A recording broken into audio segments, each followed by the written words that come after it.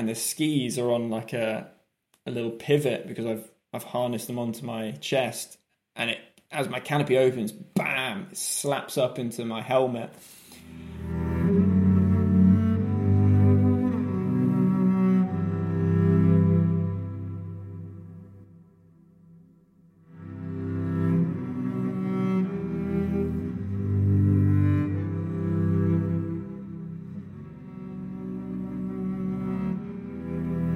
Welcome to the Adventure Podcast and the latest episode of our Solitude specials. This time we're speaking to ex-Royal Marine Commando turned elite level rock climber and base jumper Tim Howell. We spoke to Tim about life on the road and getting home in the middle of the coronavirus pandemic, military life preparing him for what he does now, and solo climbs and base jumps from some of the most iconic mountains in the Alps. We also talked to Tim about the process required in order to be able to take calculated risks at such an elite level.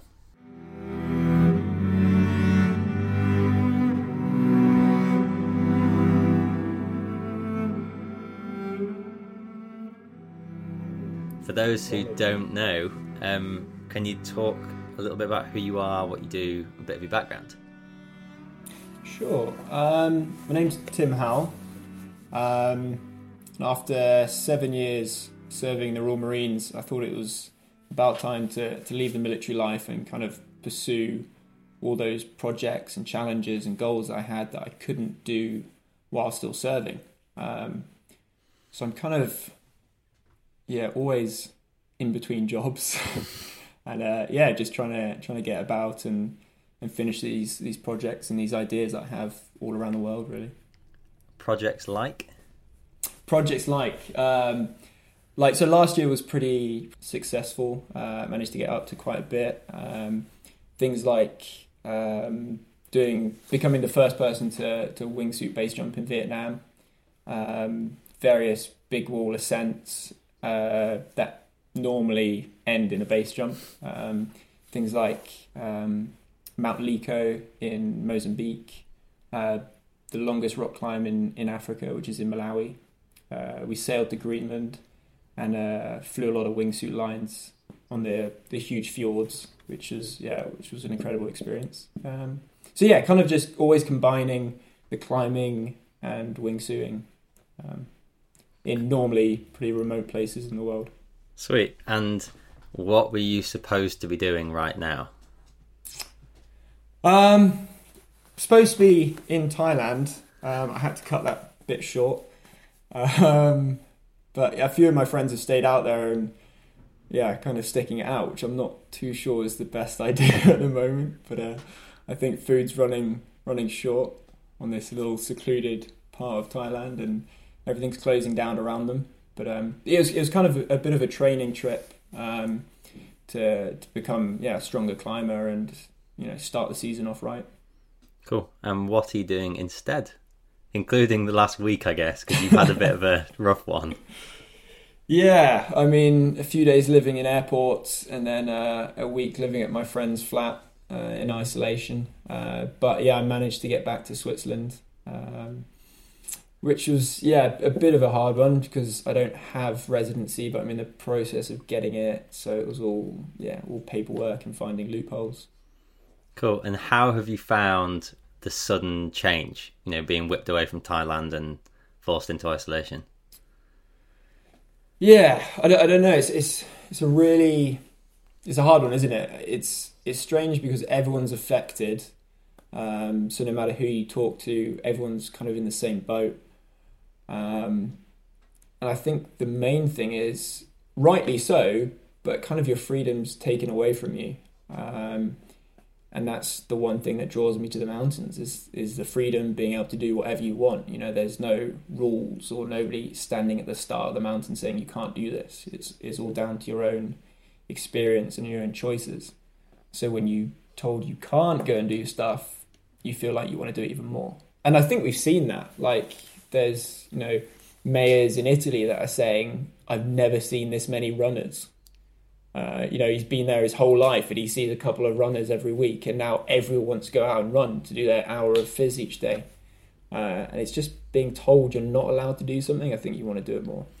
And how does it parallel I spoke to Aldo Kane the other day, and I didn't ask him this question, maybe should have, but how does it parallel with being in the military, being told, you can do this, you can't do that? It's kind of almost the opposite, because now you're saying, now we're being told you can't go out, you can only do this amount of fizz, while as in the military it's go out, spend more time, more fizz, more. So that's kind of my motivation in the military as well, is I don't love going out and doing fizz. Like, I need motivation. I need someone to push me to get fit, or I need a goal to aim for to get me out and get me on running or getting fit. So the military kind of served the purpose.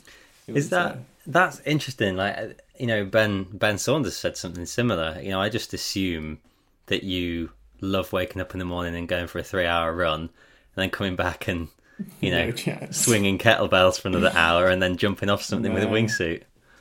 And some people do. Aldo, I'm sure, loves his fizz, but me, I need a personal trainer, and the military was my personal trainer. What do you do now that you don't have the military? Well, so that's the thing. For me to get fit, I don't do circuits or I don't run, but every time I go out into the mountains with an objective, I want to climb this today or I want to jump this today, I push myself as hard as I can non-stop. And I think that just, when you're busy and you're out on the mountains every day, you just generally get fit doing what you're doing. Yeah, sure. And so how do you think that kind of past experiences, whether that's military service or any of the number of things you've done over the years, have helped you mentally deal with things like this, where you're forced into quarantine or can't go out or are trapped?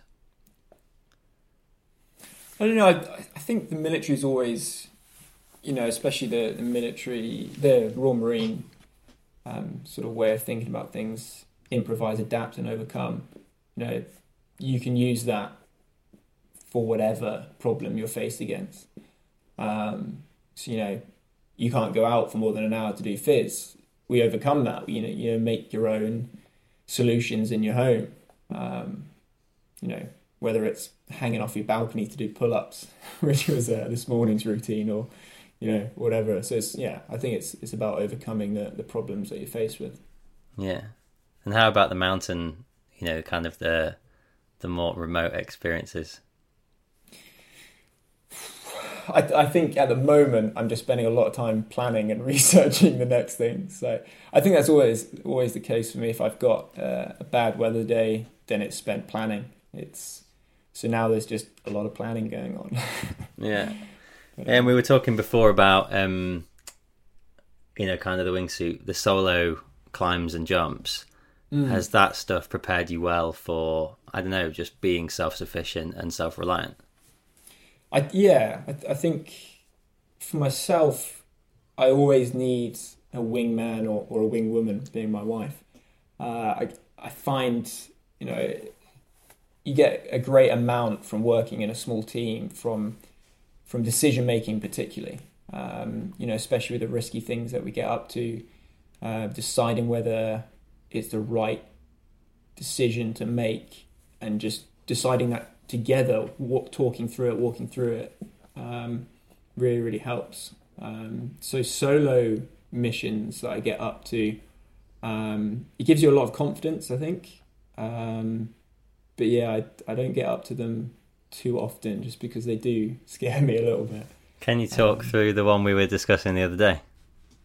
Yeah, so after the one that we're briefly talking about the other day, I remembered almost the exact same route that I did, and another solo mission that I did that also was kind of the same situation. So it's the west flank of the Eiger, which is pretty. It's a simple climb, and there's halfway up. There's the Mushroom, which is this detached pillar of rock on the north face of the Eiger, and it's an incredible feature, and it's a very, very popular wingsuit base jump in the summer. In the winter, all the slabs are covered in ice. There's a roped up section that you have to just yard on just to get over this about 20, 30 meters of rock. But in the winter, all the ropes are frozen, and it's completely doable. But backtracking off it is a nightmare. You can't abseil down these frozen ropes, and yeah, it's just a no-go. So after about 5 hours of getting past this rope section and wading through the snow and finally getting to the exit point, I realised there was no chance you're going to get back off it. It was about two hours till sunset, and I was kind of committed at that point. And the idea was to do a ski base jump. So winter, I was thinking, yeah, we've got enough snow. I've been wading through it for the last 5 hours. But on the exit point, the wind had just whipped up all the snow off the edge of the cliff. So I spent about an hour shoveling snow to try and make a run in right next to this. It's probably about 500 meter drop just right in front of you. But yeah, it wasn't going to happen. So I realised I've got an hour left before the sun sets. I've got to get off this mountain pretty quick. But I can't ski off it, and I've got a pair of skis with me. So I suppose this is the overcome, adapt, improvise, and overcome situation. I thought, well, the best thing, I could leave the skis behind, but I'd thought about this situation before. I thought, how would I overcome it if I need my skis? Maybe you're landing in the backcountry, and the only way out is to land with your skis, so you can then ski off back home. So I strapped my skis horizontally across my chest, made like a little anchor point, put it on my chest harness, so it was hanging there. And I was filming it all and looking back at the footage. I'm just chatting to myself the whole time. Or not even to myself, there were some birds. I was chatting away to the birds, which kind of shows how nervous I was. And then, yeah, so I've got a pilot chute in my hand, which as I jump, I throw out. It creates like a drag. It creates like a drogue chute, and it pulls out the two pins and pulls out your canopy. So it's a quick method of opening a parachute. Stood in my ski boots. That felt so awkward as it is, jumping away off this 500 meter cliff. And in free fall, my skis start to float in front of me. And the parachute slams open, and the skis are on like a little pivot because I've harnessed them onto my chest. And as my canopy opens, bam, it slaps up into my helmet. And luckily, yeah, if it was maybe 2 inches shorter, it would have gone just straight in my nose, and that would have been, yeah, not a good result. But yeah, and then I flew the canopy all the way back down the west face, landed, and job done. So it was, but yeah, that to me was about problem solving, was about making the right decision on a solo jump, and being self-sufficient. And I think at the end of the day, if you can walk away, if you land or you get down off a climb or back to base camp and you're walking and everything's all good, you made the right decisions to get you to that point. Yeah, this is not a loaded question, but do you look back on that as a positive experience? Yeah, exactly. Because I managed to walk away at the end of it. I think if something had gone wrong, then I've made there's been a human error in the process, in the decision-making process, and I've done something incorrectly. But the end result was positive, so everything I did led to a positive result. But how, this is quite a complex question, I think, but how do you get to the point in your life where you can stand on top of that mountain, facing the issues and challenges that are in front of you, and make those decisions calmly in a way that you think is going to kind of, lead to the best result without losing your mind? I mean, that's so a way I describe a lot of these situations or scenarios is that everything I do is kind of like a building block to the next thing. So, straight away, winter mountaineering experience and decision making on the hill, conditions and understanding all those different aspects. That's what got me to the exit point. Or my base jumping experience, that's what led me to decide, I can jump in this manner to make it more safer. And then you build on that with previous experience and previous examples. And there was a jump that I didn't end up doing in Norway, which was the exact same situation. There was no snow on the exit, sun was setting, but I had my skis with me. I wanted to jump. So that's when I started thinking about how I could jump with my skis not being on my feet. So yeah, it's experience. It's all building blocks to, the next project, the next challenge. And it's not necessarily the sort of thing you can just Google, right? No. I think, base jumping is a pretty new sport as it is. And especially when you tie it in with mountaineering, especially tie it in with skiing. Like, I ran a little course this year for ski base, which I think is probably the first time anything like that has ever been done. Like a little, get together, share experience, teach and learn some new things. So it's definitely test and adjust every time we do these things. And what's the appeal of that? So the appeal to me is setting yourself a challenge and being able to get those stepping stones, those building blocks, to be able to pull it off in a safe and comfortable manner. Risk mitigation and understanding where the risk is and how to limit them and how to make it as safe as possible. And ultimately, at the end of the day, doing it within your ability. Not getting away with it. That's not how you want to jump. You don't want to get away with it and think, oh, that was a lucky one. You want to be able to do it confidently every time. Yeah, that's one of the things I've definitely, one of the things that stay with me most from expeditions is, getting to the end and achieving it is good, but getting to the end and achieving it and being in good enough shape to walk straight into the next one, that's success. I mean, that's definitely something that I've always taken away from the military. There's no point doing all these physical tests and at the end of it crawling out. You want to be able to get away from these physical tests, do them all, and still be able to fight at the end of that test. Otherwise you're useless. So yeah. And so how are you going to make sure, let's say I don't want to be fatalist, but let's say you've now got 6 weeks in this apartment in Switzerland. How are you going to ensure that you don't go crazy?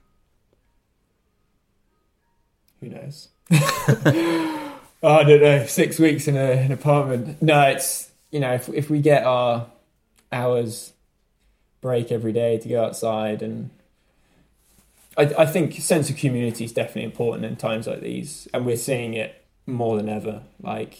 Climbing communities and base jumping and all these people getting together, whether it's, a morning Skype with your best mate, is definitely a sense of community in these hard times. Yeah, I guess we'll leave it there. Nice. Cheers, that bro. Thanks so much.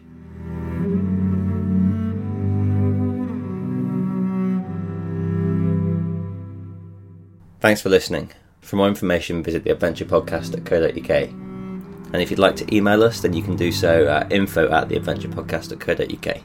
If you're enjoying this series, then do come and find us on Instagram @theadventurepodcast, and please do leave us a review on iTunes.